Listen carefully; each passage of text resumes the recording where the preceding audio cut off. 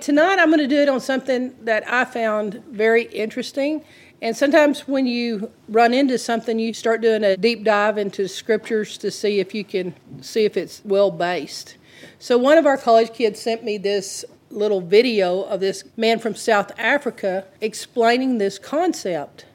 And I wondered, I thought, is this true? I mean, could he be right about this? And he was talking about divine restraining orders. Anyway, the testimony was that he has a church. It's very multiracial. And so he was saying, this is one of his Caucasian members that this happened to. He said her eyes were bloodshot. He said that she was breaking down, crying in front of him. And the music had already started playing in the church, so it was time for him to go preach. And if anybody's ever under the pressure of speaking, you know what it feels like when someone needs ministry and you're about to talk. So she said, I've cried my whole night through. And she said, I used to have a good marriage, but my husband cheated on me. And he cheated on me in my own bedroom with a woman that was half his age. And she said it was just a devastation. And then he ran off with the woman. And she said it was about recovering from the trauma. But she says we have 2 children together. But the bad part is every time he comes to pick up the children so he can spend time with them, he brings the little floozy along with him. And so that lady always has tormenting things to say to her. You know, she has those little snide comments. She said, it's just like he's flaunting it in my face. And then sometimes the guy would be just verbally abusive to her. She said what made it so hard, it was in front of the girl that had destroyed her marriage. And so she was just like saying, I'm a child of God. And the words that caught my attention with this man telling this story was, she said, I'm a child of God and I'm being treated like trash. And she just felt like something was wrong with it. And I don't know if y'all have ever had that happen in your life where you just get under the heel of the boot of someone. You get caught in a trap. You just feel like nothing you do is going to work out. Like you're just being stepped on. And I don't know, but I've had dealings in life where sometimes I get in a situation and there just doesn't seem to be any way to exit it. And so she said, I'm not trash. God, would you help me? And he said the Holy Spirit whispered to him something just at that moment and told him, put a divine restraining order on this situation. I'd never even heard of such a thing. So, of course, she immediately thinks that he's meaning in the natural. He said, name what you want. What do you want in your restraining order? And she said, I want him to quit insulting me. I want him to stop coming to collect the children and bringing this woman every time he does, like who broke my heart, broke our marriage. And she said, thirdly, there's the problem that the kids keep begging me to go see my parents. And he says, if you take those kids out of the state to see your parents, he said, I'm going to go to Phoenix myself and press kidnapping charges if you move the kids out of state. And so she said, my kids can't even see the grandparents. So she put that in there as her request. So this pastor went before the courts of heaven. They prayed to God, the judge of all situations, and they said, would you put a restraining order on this man in these areas? And they named the 3 things. The most remarkable part of this story was in 48 hours, the man calls her, and he's crying.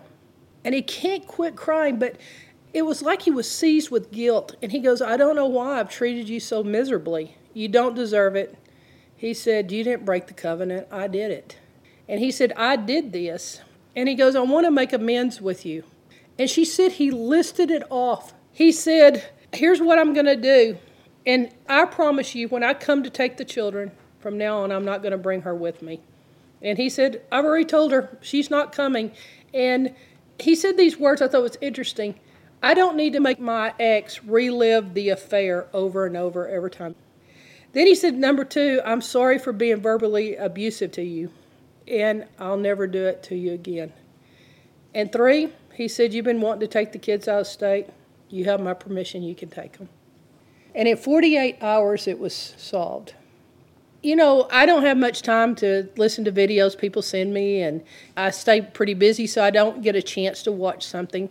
But this one captured my attention, and he went on, and he was telling story after story of divine restraining orders and how they're used. And the first thing that I would say is it is true, the Bible has a lot of language that talks about the courtroom.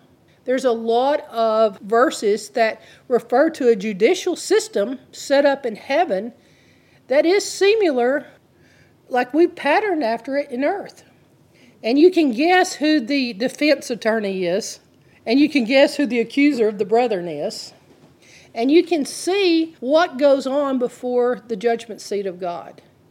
And there's only one thing that protects us from our sins being used against us. You know what that is? There's one payment already made for it, the blood. After this, all his testimonies were catching my attention about these divine restraining orders. What most held my attention was the fact that she said, I just can't take it anymore. I'm a child of God, and I shouldn't be treated like trash. And I thought, so many times, different people or different times in our life, we start feeling ourselves be just treated rawly. We just are treated in a way that's not respectful. And we start losing respect for ourselves. And when this happens, most of the time we just absorb it in. We take in the hurt, we take in the abuse, we start just feeling bad about ourselves. But I thought it was interesting, this lady actually did something about it. And when something stood up inside of her and said, I'm a child of God, then the Holy Spirit moved on her behalf and gave him a plan for her. It's very unusual, his story of where he came up with these ideas, but I thought, let's look into it. And so the heavenly authority gives you dominion over people and situations. That's what authority does. And it's meant to be a good thing. It's something that God gave us, that he put man in dominion. And spiritual authority can supersede civil authority, which I find very unusual. Because we have a very strong set of civil authority, especially in America. We're pleased with the freedom we have, and we cherish those, and they're meaningful to us. But a lot of times we don't think in terms of God having spiritual authority that really is over the civil authority. It is such a thing, and when something bad goes wrong in your life, there's promises in the Bible, a lot of promises for your life. But have you ever noticed that Satan sometimes seems to have legal authority over you? Or if you want to call it illegal authority over you. What opens the door to Satan being able to do something to you, like where you are a child of God, you have covenant rights and promises, but it's like the enemy comes in and he starts just trying to take you out, even take you out to yourself. I started thinking in terms of this, and this is what was going through my mind when we did our Sunday school lesson. And this is the other piece of the puzzle that I want to share with you tonight, because I wanted to work y'all over really well in Sunday school to see where we landed first before I went into this. But where I would start this concept is with the bridling of animals. And I'm going to give you a verse in Psalm 32:9. And I love thinking about this verse. And it says, do not be as the horse or the mule, which has no understanding, whose trappings include bit and bridle, and they restrain the animal to hold him in check. Otherwise, the horse won't come to you. It's interesting to think in terms of a bridle will make an animal come to you. Now, it's not their will, it's the bit and the bridle. And I want to ask you, because this is talking about something about you and God. Does it take a bit and a bridle for you to come to God? Does it take something where it has to make you come? Because having a bridle on you is the beginning of selling out to the Lord. Having something where it has a handle on your life. If you've ever watched a dog that's been trained well, or a horse that's trained well. And I cannot forget this great testimony I heard of this horse that was a pressure animal, and how you can work them out of their fear, and how you can work the pressure. When you see something like that demonstrated in front of you, not just a mere illustration, but to actually watch it happen, it's beautiful, isn't it? To literally watch the training and the communication and the relationship between the animal and the trainer. And it's beautiful to behold. And that's what I would say that our life looks like if we do it with God, if we're well trained by God. That's the purpose of what's behind it.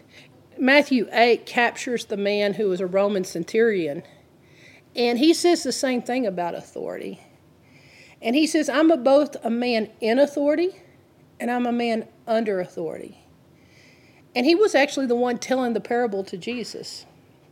And he recognized Jesus' authority because he was a man of authority. You know, men recognize respect with each other. They recognize authority. And that's what this guy did, except that he realized I have a natural authority, where this guy has a spiritual authority. And so he was talking about, I tell a man, do this, and he said, the man does it. I tell a soldier, go here, and he said, the guy goes. And so he recognized that Jesus actually could command a sickness, and it would leave. It would go. And so he was recognizing the authority on Jesus' life, and he told him, you don't even have to bother to come to my home. He said, you can just speak, and something will obey you in several villages from here. Now, that's a unique place to get into with your life with the Lord if your words carry that kind of authority. Not only in earth, that you have where people respect you, but that also in the heavenly realms where you carry authority. And what I didn't realize is the restraining order has something to do with your authority. As I begin to study this, it's interesting how they're tying this restraining order into your authority. So, as you think of yourself as a man in authority, you'll recognize the authority of Christ. And that's what people marveled at. They said, wow, when this guy teaches, he teaches different than our other pastors, our other scribes. He teaches different than anyone because he's a man that speaks with authority. And there's a lot of people, and they speak, but they don't have authority behind it. You don't feel like heaven's backing up what they're saying. And so it's a recognition of not just having a Christian education, but to actually pick up on the authority that's being offered to you. Well, when we think of terms like dogs and horses and men and people obeying, one thing that's really pleasant to watch is a child that can take a no. Now, I know that for the most part they're extinct, but in a theory, in old days, a child could take a no. Now, that was before you went to Walmart and there was that aisle that right before you checked out. You know, that's the aisle that tests every child. You know, where they reach in, and if you tell them no, you'll see a different side to your child. And what's unique about a child is realizing that you have to get your child to understand the importance of the word no and to obey. There's some children that have never, ever taken a no. Like the parents are just very careful with that child and make sure they never cross the child. They never tell the child no. And that's a certain style of parenting. And you can watch it. You know, sometimes I've inherited it in college ministry after someone raised their kid that way. Or you can have a child that has a handle on them and that they've learned to respect the no. And they understand why the no is good for them. And that's the moment of what I call maturity. Because it's very unique to have a kid going, I'm really mad about all my parents tell me to do, and they start their freshman year and they're going over everything that told no on. But then they hit a certain point and they start understanding why the no. And once that person becomes a parent, then they call their parent back and say, I am so sorry. Now I understand. And a lot of times you have to do it by pure experience. But sometimes in your maturity, and it's very unique to watch from 18 to 24, right in those years, that you start maturing and you think, oh, I respect the no. I understand why they're telling me no.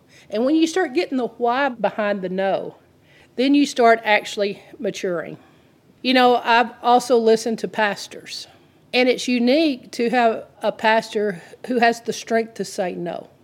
That he can get up and he doesn't have to be one of those people that just comforts everybody and makes them feel good, and I call it uses a lot of bait. He never quite gets down to the cross and what's expected of us. But they put a lot of bait out trying to keep everybody happy. But there's a strength to know where you both preach mercy and truth, where you preach love and you preach the ability not only to say no, but the ability for people to have respect and to have a restraint in their Christianity. Now, you'll find I'm not one that takes someone and I hand them a long set of rules and say, this is what the gospel's about, it's all these restrictions. It's not. This has nothing to do with restrictions. This has nothing to do with the list to make you good or bad. What this is the relationship that you have between God and yourself. It's not restrictions. It's getting to knowing. It's a partnership. It's a connection of understanding what God in a way of maturing and respecting why he tells you no. You know, I've had to make a new rule to myself. After all the years of hiring people, I've had to say, I'm never again hiring an employee I can't say no to. Because you can sometimes get afraid of someone. And thank the Lord, our team has gotten to where we're able to have conflict and really grow from it, to really learn from it. But you can get in a situation where you have an employee that you're scared of. All these things have to do with restraints. So these are individual cases, but also there's going to come an ideal of restraint on the end times. And if you want to find a doctrine that has so many different theories of what it means, it would be the scripture in 2 Thessalonians 2, 6 through 7. And it calls it a mystery. And it says there's a mystery of lawlessness that's already at work. Would you agree that there's a lawlessness in our society? Just keep up with the murder rate. Timothy said in the end that parents and children are not going to be getting along. It's just going to be a complete fallout. So he says that there's going to be a mystery of lawlessness that's already at work. Well, if it was at work 2,000 years ago, it's kind of improved since then, the lawlessness. But listen to these words. But the one who restrains it will continue to do so until he's gone. Now, if you get the privilege of being the one who restrains lawlessness, it is an art form. Yeah. There's only so many ways to restrain it. I mean, there's physical restraint, guns. You know, there's only so many things you can do against people trying to just push their evil over the top of you. But you've got to find your way to restrain evil. You've got to find your way to restrain lawlessness. And there's authority that we have through the power of the name of Jesus. There's civil authority. There's different ways to, and I'm going to use a different word for it, it's crime. And it said what happens with lawlessness, it starts working on you. I know that I volunteered in the prison here since I was 17 years of age. And what you find in prison work, cynicism, it starts killing the hope in you. And that's what Jesus said, that after enough time with it, your love will grow cold. I mean, no more is it where my grandpappy would hitchhike where he had to go. You know, no more do you feel like you have the courage to pick up somebody on the side of the road. The Lord's telling you to pick them up. Lawlessness has grown to the point that love is growing cold. I live in a small town, but where I live, it's so small that when we pass each other on the road, we say howdy. We say hello to each other just seeing each other in the country. We don't know each other. But if you ever have someone from up north, they're like, this is amazing how y'all are. And there's just something about country respect. And I think we're trying to hold on to that fabric of saying that's what makes us great as Americans, that we believe deep down that we want to do good. But there's a work of lawlessness that's trying to destroy that. And with this restraint on evil, as you see it in Thessalonians, who has the power to stop it? Who is this thing that Paul is talking about that restrains lawlessness? You also see governmental restraint. And people love to quote the first verse, but I really like to look at Romans 13, verse 3, because this is my definition of government, verse 3. For rulers are not a cause of fear for good behavior, but for evil. That's God's definition of government. If you have good behavior, officials, people with authority, they should cause you no fear. because you're on the right side of the law. My dad never, ever taught me to fear cops. He never told me, hey, you should be afraid. In fact, it's unique to see that my mom wrote a book on protection for the law enforcement. And so I'm even being asked today to go into a country that's corrupt and put our Psalm 91 book into the law enforcement. I went into Juarez when it was a very hot place. We put 300,000 books in, and I spoke in 8 precincts of the law enforcement in Juarez. Because government was made to protect the good. And then Paul goes on to say, you don't want to have no fear of authority. He said, because part of authority is you need to fear it. Because he said, do what is good and you will have praise from your officials. For it is a servant of God to you for good. So government is a servant to God.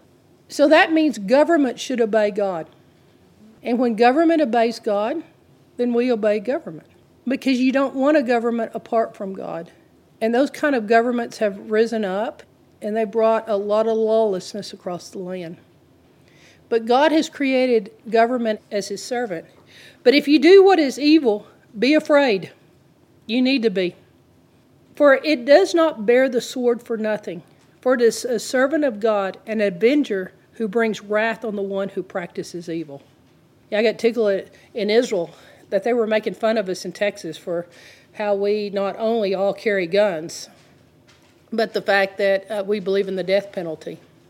And I was like, hey, I think it comes out of your part of the Bible that talks about stoning people. I mean, I thought that it was y'all who came up with this idea. I mean, this is what this is saying here, that it bears a sword for good reason. If you kill, you'll be killed back. You know, you may have killed inhumanely, but our laws will make it where you're killed in the most humane way that we can find. But it will avenge a death, and that's called justice. So we're seeing here that there's restraint. There's restraint on evil. And government, its purpose is to restrain evil. And that's why Paul says pray for them, because they've got a hard job, because they see all the bad. And that's why he says if you'll pray for them, you'll live in peace. You know, I watched a cop go down my alley over here by herself, and I just started praying for her because I wouldn't want to walk down an alley with the light on me showing them where I am. And so that's the purpose, to bless, to pray. So government has a restraint on lawlessness, and God has a restraint on government to please him, to be a servant. So you're finding built-in restraints. And if we mature, then we start seeing, oh, it's good for us. We're not the little kid that goes, I don't want any rules. So good has built-in restraints, and authority comes with restraints. So as I looked a little bit more into this ideal of the restraining order, this is how he worded it. In the kingdom of heaven, there is no way to give anyone authority without putting them under a restraining principle. So as we introduce the ideal of authority and say, wow, most Christians are not being taught their authority, at the same time, I'm bringing up the ideal that with authority comes with restraints. He goes on to say it is impossible for authority to exist on the earth, regardless if it is supernatural authority or human authority, without a restraining principle. Now, what does that mean? What are we meaning here? Okay, I'm going to put it in simple language. Let's put it in ways that in Texas we can understand it. God has to have a bridle on you. And God has to know that we can be told no in an area for him to be able to trust us. So right now, I want you to think about how God feels about you. Does he feel about you like, wow, that dog is better trained than my servant over here? That horse acts with better wisdom and maturity. Or does God say, wow, there's trust that's built between us. I am allowed to tell you no, and you receive it. Now, I want y'all to even fathom what I'm about to say. This is almost more than your mind can comprehend to say this. But God himself has restraints. Now, I've heard a case argue that God's without restraints. But the kind of God that we have that is a good God, the God that we know, the God of the Bible, the God of the Old Testament and the New Testament, he gives us a restraining principle even on himself. I want to see if you agree with this. So I'm going to point out some restraining principles. One way that God restrains himself is he gave man, his creation, free will, and he gave us a choice. And he doesn't violate it. You know, to my knowledge, I've known of people that have abused someone, children even, like in a bad way. But they're not struck down with a heart attack in the middle of it. God didn't slap the apple out of Eve's hand.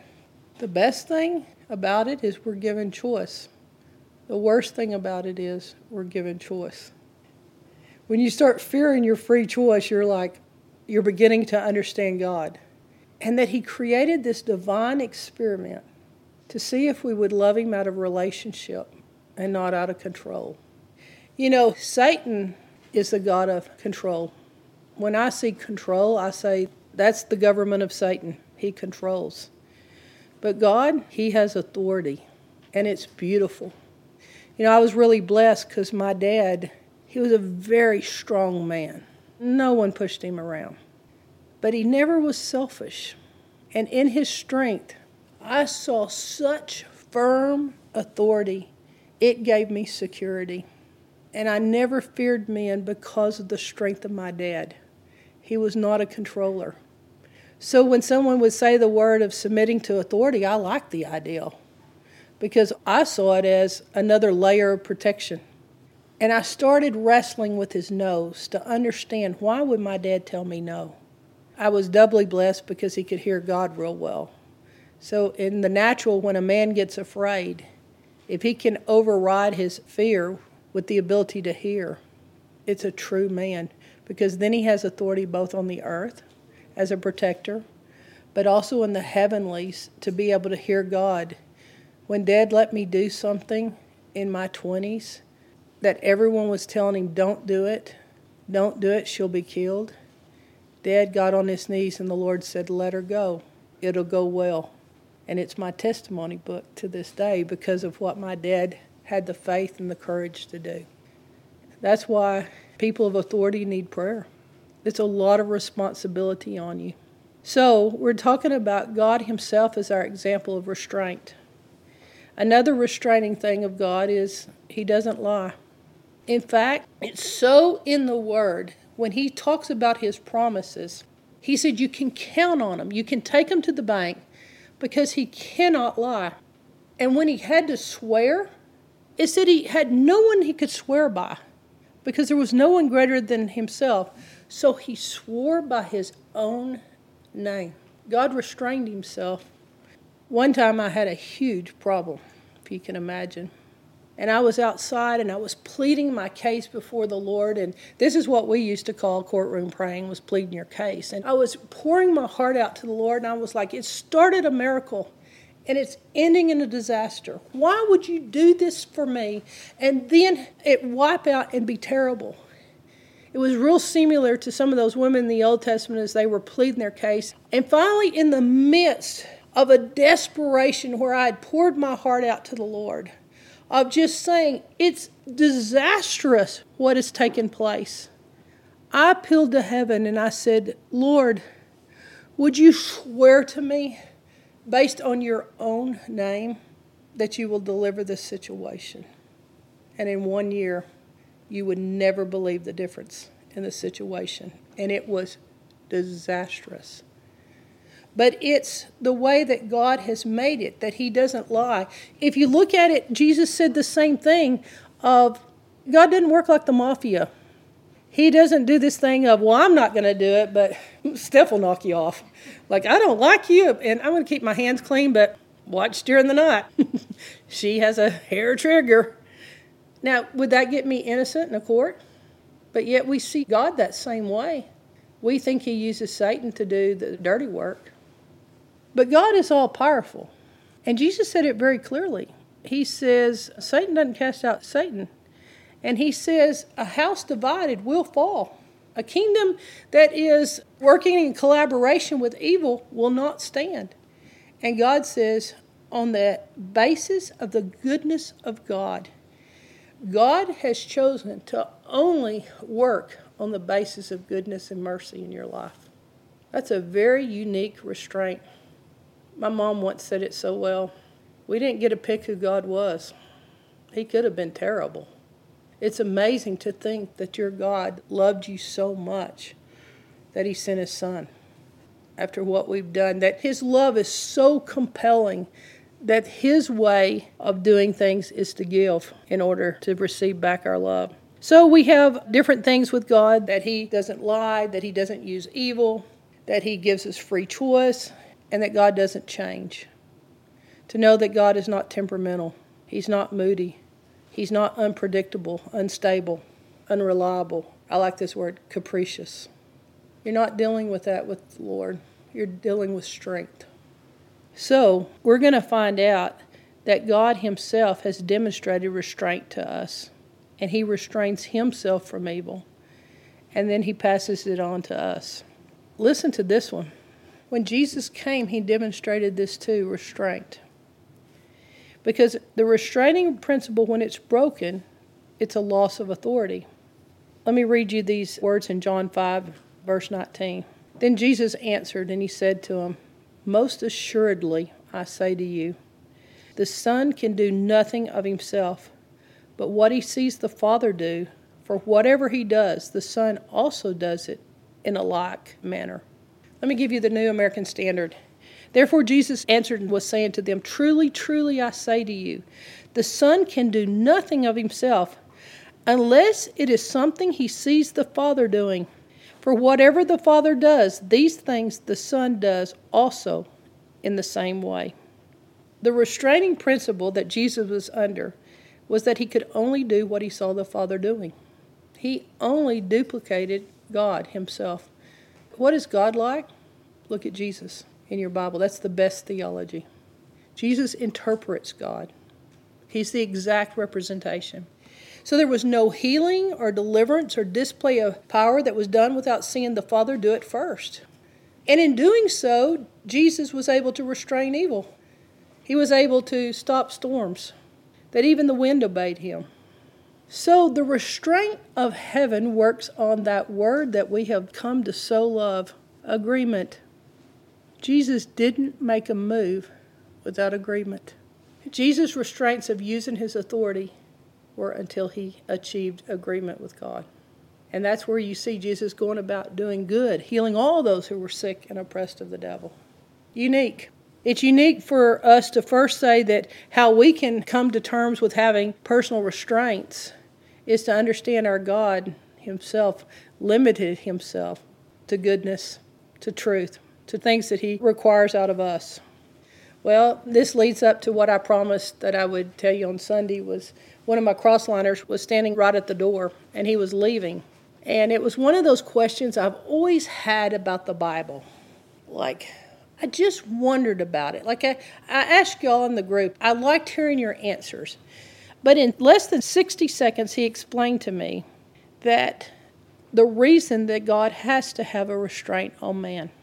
So we're going to look at this for a second in Scripture, and then it cleared up the big question I had. So God can never use a man or a woman that he cannot restrain. I've seen kids that you teach them authority, but they don't have any maturity. Some of the disasters. But most of the time it just don't work. That they're just all over the place. But they've never found the discipline of restraint. They've never gone there in their relationship with God. You know, this is where I would tell you with your heart to invite God, say, I give you permission to tell me no, because I trust you and I know you're good and you have my best interest in mind and you're helping me to do your will. So divine restraint shows true, legitimate, God-given sonship and authority over us. But the other type of person is God can't tell them no on anything. That's why these pastors have to just give them bait, because if they should ever hear a sermon that ever gave them any kind of a restraint, they just fall apart. So I want you to think in terms of this man as God putting restraint on him. And some people have this happen to them that at the very moment of your calling, it's given your restraint at the same time. That's how I had written it once years before. I got into the notes today. But at the moment God calls you, he tells you the restraint he wants on your life. So let me read this verse. And the angel of the Lord appeared to a woman, and he said to her, Behold, you are barren. You have no children. Okay. But you shall become pregnant, and you will bear a son. Therefore, beware, and drink no wine or strong drink, and eat nothing unclean. For behold, you shall become pregnant and bear a son. So notice the restrictions she had. Don't drink. Don't eat anything unclean. But listen to his restriction. No razor shall come upon his head, for the child shall be a Nazarite to me from birth, and he shall begin to deliver Israel from the hands of the Philistines. So do you see with this that he's given a restraint at the same time he's given his calling? It's an interesting calling on your life if God said to you, your job is you're going to begin to deliver Brownwood. Or you're going to begin to deliver this group of people. So this is where it goes from there. Something I had not understood was why was the tree of the knowledge of good and evil ever put into the garden? And this took it to a greater dimension. I'd always wondered it. And suddenly when I heard Samson, I understood this. Yes, I'd called it forbidden areas, wondering if I could have a forbidden area with God. But when you think about the tree of the knowledge of good and evil, and we've talked about the fact it's not just the tree of the knowledge of evil, but good and evil, that first of all, it gives you an authentic choice. And I appreciate Corin bringing that to the table, that it lets us say we're either going to obey or not obey. And how on earth can we say we truly have a choice if there's no choice, if there's not an alternative option? If there's no real choice, if there's no evil, it's not a real choice. And then I liked how John, he took what he said and he said, really, the fence laws is causing us to have less choice. So we went into a lot of different areas there. But when I started thinking about restraining orders, the tree of the knowledge of good and evil is not only a choice, but it's God's way over all of mankind to have one restraint. Just one thing that he put with us. He gave us thousands upon thousands upon thousands of varieties of trees. I had never looked at it this way, but I'd always thought of it as, well, here's this tree that's bad, and here's the good one. And you're just thinking there's two choices. But one day I was looking at our ranch, and I looked across the expanse, and I thought, that's what the garden was like.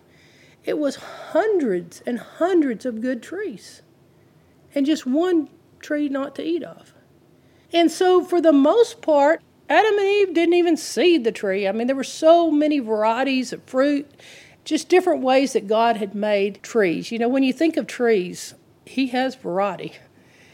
And that's what he had done to us, is he had given us so much to see. And it gave me another perspective on this, that really it was a small thing to ask, just that one tree, compared to how much goodness he had put in the garden. You know, in the garden, the two trees that bear great consequence, the tree of life and the tree of knowledge. And so that's how I'd seen it, just those two. But in truth, they could eat of any tree in the garden, but that one. Why do we get mad at God over one slight response when we did nothing to deserve all the good we do get? I mean, our life is blessed with so much variety and so much blessing, and we begrudge God one thing. So which the latter they were told not to eat, and if they did, they would surely die. So this question is present. If God did not intend for us to become sinners, then why did he create a tree of knowledge? If it were not so, then he would have simply not put it there. And that's where he put it for some reason. So the choice, and then secondly, that tree represents to you God's bridle on you. And that's where you're asking yourself, does God have the ability to restrain me, to put a bridle on me? You know, the moment Adam and Eve ate of that tree, what they lost was their authority. It went down the drain. Because in the kingdom, godly authority ends when the restraining principle protecting it is broken. And so sometimes we just break the restraints and smash right through them, and we let our choice override the restraint. Nothing makes it more clear or more fun to study in the Bible than Samson. It's someone who had a bridle on him. And the angels put a restraining order on the hair of Samson, that no matter how long it becomes, not to cut it. This was his one restraining principle. In trade of that he was given the ability, you're going to have supernatural power over the Philistines all your life. Never a problem, as long as you don't cut your hair. The restraining principle upon his life was the only thing that he had was that hair showed that he would have supernatural strength. Well, then he meets Delilah and decided the girl was more important than the restraining order. It didn't happen in the beginning. That wasn't how he was looking at it. But I want to tell you something that I've noticed. There's a compulsive voice attached to your restraining order. That's what makes it hard. When Samson went to Gaza, notice this scripture. He saw a prostitute, and she pleased him. So he went to be with her. Well, word went out. Samson has arrived. Samson's with the prostitute. They surrounded the prostitute's house and waited quietly for him at the city gate, thinking when morning comes, we'll strike him down. But Samson fooled them. He stayed with the prostitute only till midnight. Then he rose from his bed, and he took hold of the closed city gates, and he pulled them. And it says they were still barred together. They were still locked together. And the post that held them, Samson lifted the two gates, the lock, and the post. And so here this giant of a supernatural strength. And I'll tell you the one thing that someone pointed out to me, never in the Bible does it say Samson was large. I picture him massive, but it doesn't say it. That might have been what caused the confusion of why is he strong. They could have said, well, the strength is in the biceps. But maybe he was a normal-sized guy. We don't know. So picture it however you may, but this massive strength picked up the gates and carried them. It doesn't say this was his restraining order. Samson had issues with women. Yeah, he did. He might have been a strong man, but he was very weak when it came to the foreign females. His first wife was disastrous. She cried the whole honeymoon. He ended up a divorced man, and his best friend got her, and his life was wrecked with women ever since. But he was always in some affair. He would always be found in the certain red light district of the city. Now, it's shocking that wasn't his restraining order. Yet even when he was coming straight out of a brothel, the Philistines would try and attack him, and he destroys them as if it was nothing but a game. But after this, he fell in love with Delilah. It's that thing I said. It's when it's not just a prostitute, but she has a name. That's when you can tell a man's in love. It's not just girls, girls, girls, Elvis. But she has a name.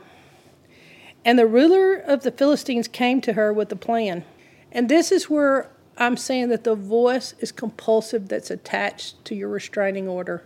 You can almost know this is your restraining order because of how the voice barks at you.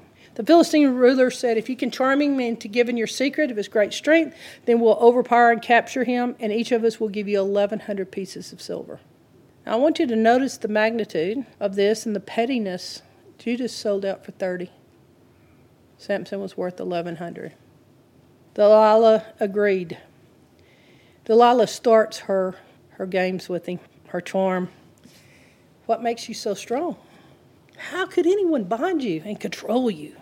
Samson, if you were to bind me with 7 fresh bowstrings that have not dried, I would be weak and I'd be no different than any other man. It seems as though Samson is toying with Delilah. These Philistine rulers brought Delilah 7 bowstrings, and they said, do it. Do as he says. As Samson slept, she bound him.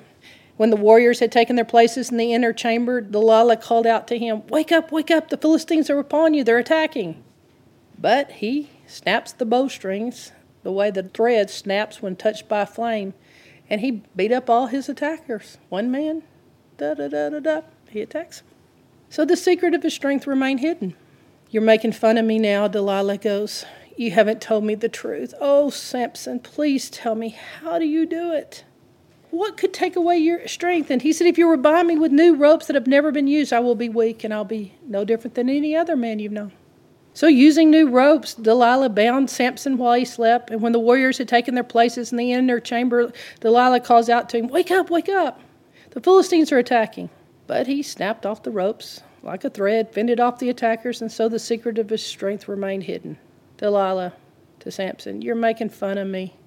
You haven't told me the truth. What are you doing? Please tell me, how can I bind away your strength? If you were to weave my 7 locks, do you see where he's getting closer to the truth? If you would take my hair and you would weave it into a loom and make it tight with a pin, it would make me weak. I'd be as any other man. So while he slept, Delilah wove his locks into the loom and tightened it with the weaver's comb. And when the warriors had taken their places in the chamber, she calls out, wake up! The Philistines are attacking. But Samson woke up easily, pulled the comb from the loom, his hair from the web, and he beat up all the attackers. So the secret of his strength remained hidden. Then she uses the thing that women are notorious to use. The thing that, you must not love me.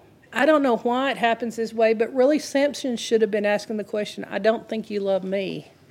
I mean, each time we go through this, I keep having ninjas come out with knives, But somehow, when your heart is in the game, you're falling for the fact that she's using the love question on you. You don't love me. Your actions are proving you don't love me. Your heart is somewhere else, Samson.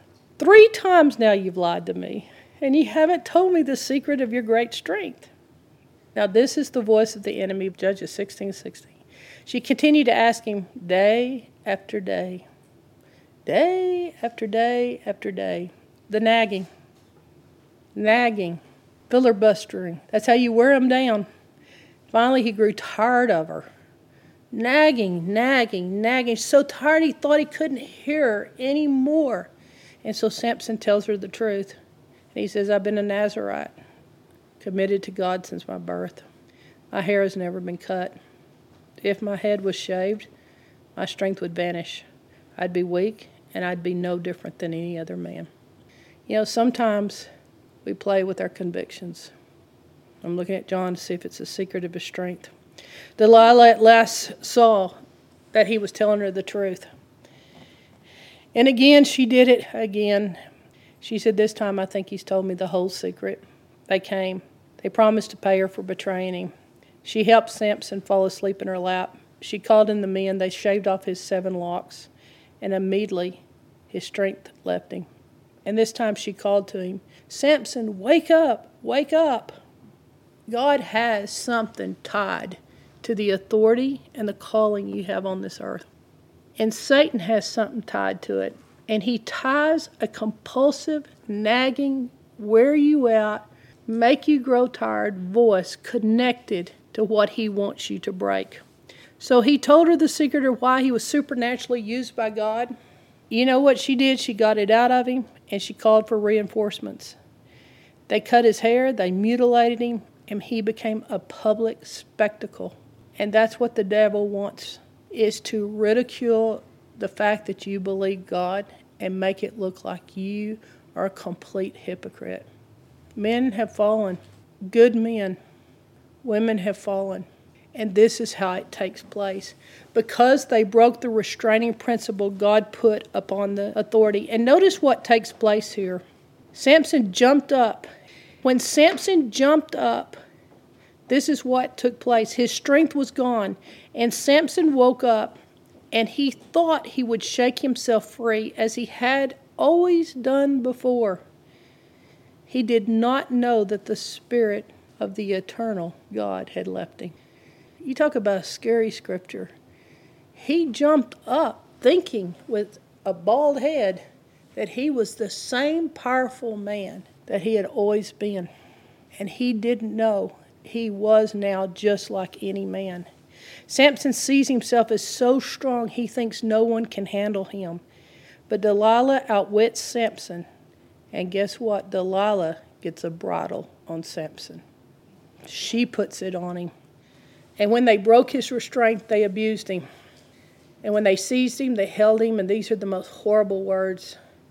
But they took their spears and they gouged out his eyes. He hadn't seen clearly, and now it's worse. And so when they bound him with the bronze chains, then they put him to work grinding. And like a mule, he went around and around and around, year after year. And he had plenty of time to think about what went down wrong. He had plenty of time to review what happened between him and Delilah. And that bridle that she got on him literally placed him as a captive. And he truly was captive in a bridle. And that's what the enemy tries to do to the precious anointing of God on your life. He tries to publicly make a spectacle of us. He tries to ruin us. One restraint not obeyed, it opens up the door of hell coming against us. I had tried using the words forbidden territory. We used the words of maybe we should put a fence law around it. Eve, don't eat it, but let's not touch it either. Especially let's not shine the apple that we're not supposed to eat. On this with Delilah, I'm looking at the fence law, and I'm saying it really doesn't say don't tell anyone your secret, does it? It didn't say you shall never tell anyone where your strength comes from. It just said don't cut your hair. So she seduces him, and that's how it goes down. Is telling the secret set him up for seduction. Did Samson have to keep it secret? It doesn't make that a requirement. But you've got to realize when you're not with a believer, when you're sleeping with the enemy, sometimes your church youth group's the worst, that it goes down wrong here. And even though the secret was out, he still laid his head in her lap. And this is where it happens. That snake that says, look at the fruit, look at the fruit. That constant pointing it out with Adam and Eve, with Samson, it's like a personal attention giver. Where's the hair? Give me the secret. I've got to know it. It's like a town crier. And I realized when I was looking out at the ranch of all the trees that it had not been a problem until the snake was tied to the tree. Till there became like what I'd call a personal coach of the devil. The snake knew what the restraint was. And we look over and see so much goodness and it doesn't bother us. But what draws our attention to it is that, what I'm going to call him, that pointer outer. That snake that says, look at this, look at this. That highlighting something. That look at what you're lacking. And that was the question I want to ask you right now. Where is that personal coach in your life that keeps pointing, saying, come on, this. What's your secret? What are you lacking? What do you want? It's that caused them to eat the fruit. It was the fact that there was a voice connected to it. It's the fact that the snake's voice connected. It's the fact that Delilah's voice connected to it. Do you have that voice going on in your head right now? Because that's the voice of seduction. One very open, one very silent, one very sneaky. There's something highlighting the very thing that will cause your anointing, your authority, all that divine restraint on your life to snap.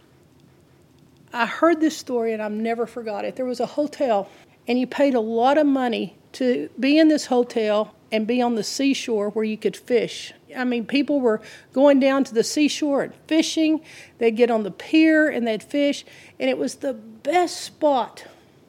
And they never had any problems with this hotel and the fishing until one day they put up a sign. And they put up this sign that said, no fishing from off the balcony of your hotel. Do you want to guess what happened? The sign enticed something in everyone. From then on, they had never had one case of someone fishing off the balcony until the sign was put up. And then they couldn't stop it. Everybody wanted to fish off the balcony. Why not fish off the seashore? Why not fish off the pier? It's much better. But there's something about that personal enticement of seeing a sign telling you not to do it. And I never forgot this. That it's like the devil puts up a sign, no fishing from here. And it looks so good. Why does it say that stolen bread is sweeter? You know, it's Romans 6:20 where Paul says, I do what I don't want to do. It's the sign put on it.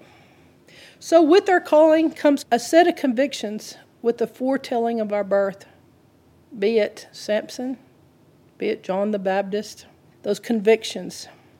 And God puts up a divine restraint, an invisible bridle to tell us yes and no.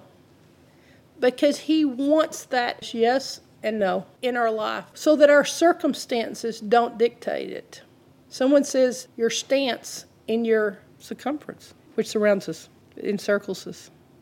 But what it takes is your stance, the strength. Should we call it your personal inner strength? So don't take your stance out of your circumstance. When God puts a divine restraint on us, an invisible bridle, and he gives you restraint, he's opening you up for your calling and your authority. But, alas, this is where we end, with the broken restraining orders. But we serve a God of redemption. And though it took him time and many covenants, we did have a second Adam come. And though Samson grinded away his life with his eyes gouged out, there came a time that his hair grew back. And when his hair grew back, his anointing came back on him. The redemption. So as you look at the beginning of man, and God redid it with the second Adam, Jesus, you see Samson get a chance to do more at the end of his life than he had done in the beginning. Then your job is the same. And sometimes your job is to save a soul from straying, to keep a sheep from backsliding. I had a friend at college, and she knew what I was called, what my convictions. And I remember everybody was doing all that they do in college, but she just reached over and she removed anything in front of me, because there's people that are assigned to your life to help you live up to what you believe, to help you make your convictions. And so that's where I would say, just like God has come on the scene to bring us to a place that we can live up to what we believe, that's our calling between each other, to help you live that best life of what God has put you on this earth to do, with both your authority in the natural order and also your authority in the spiritual. And so that is my thought on God giving restraining orders from heaven, and in 48 hours, the call comes. Right on time. She timed that one perfectly. I'll have to give her $10.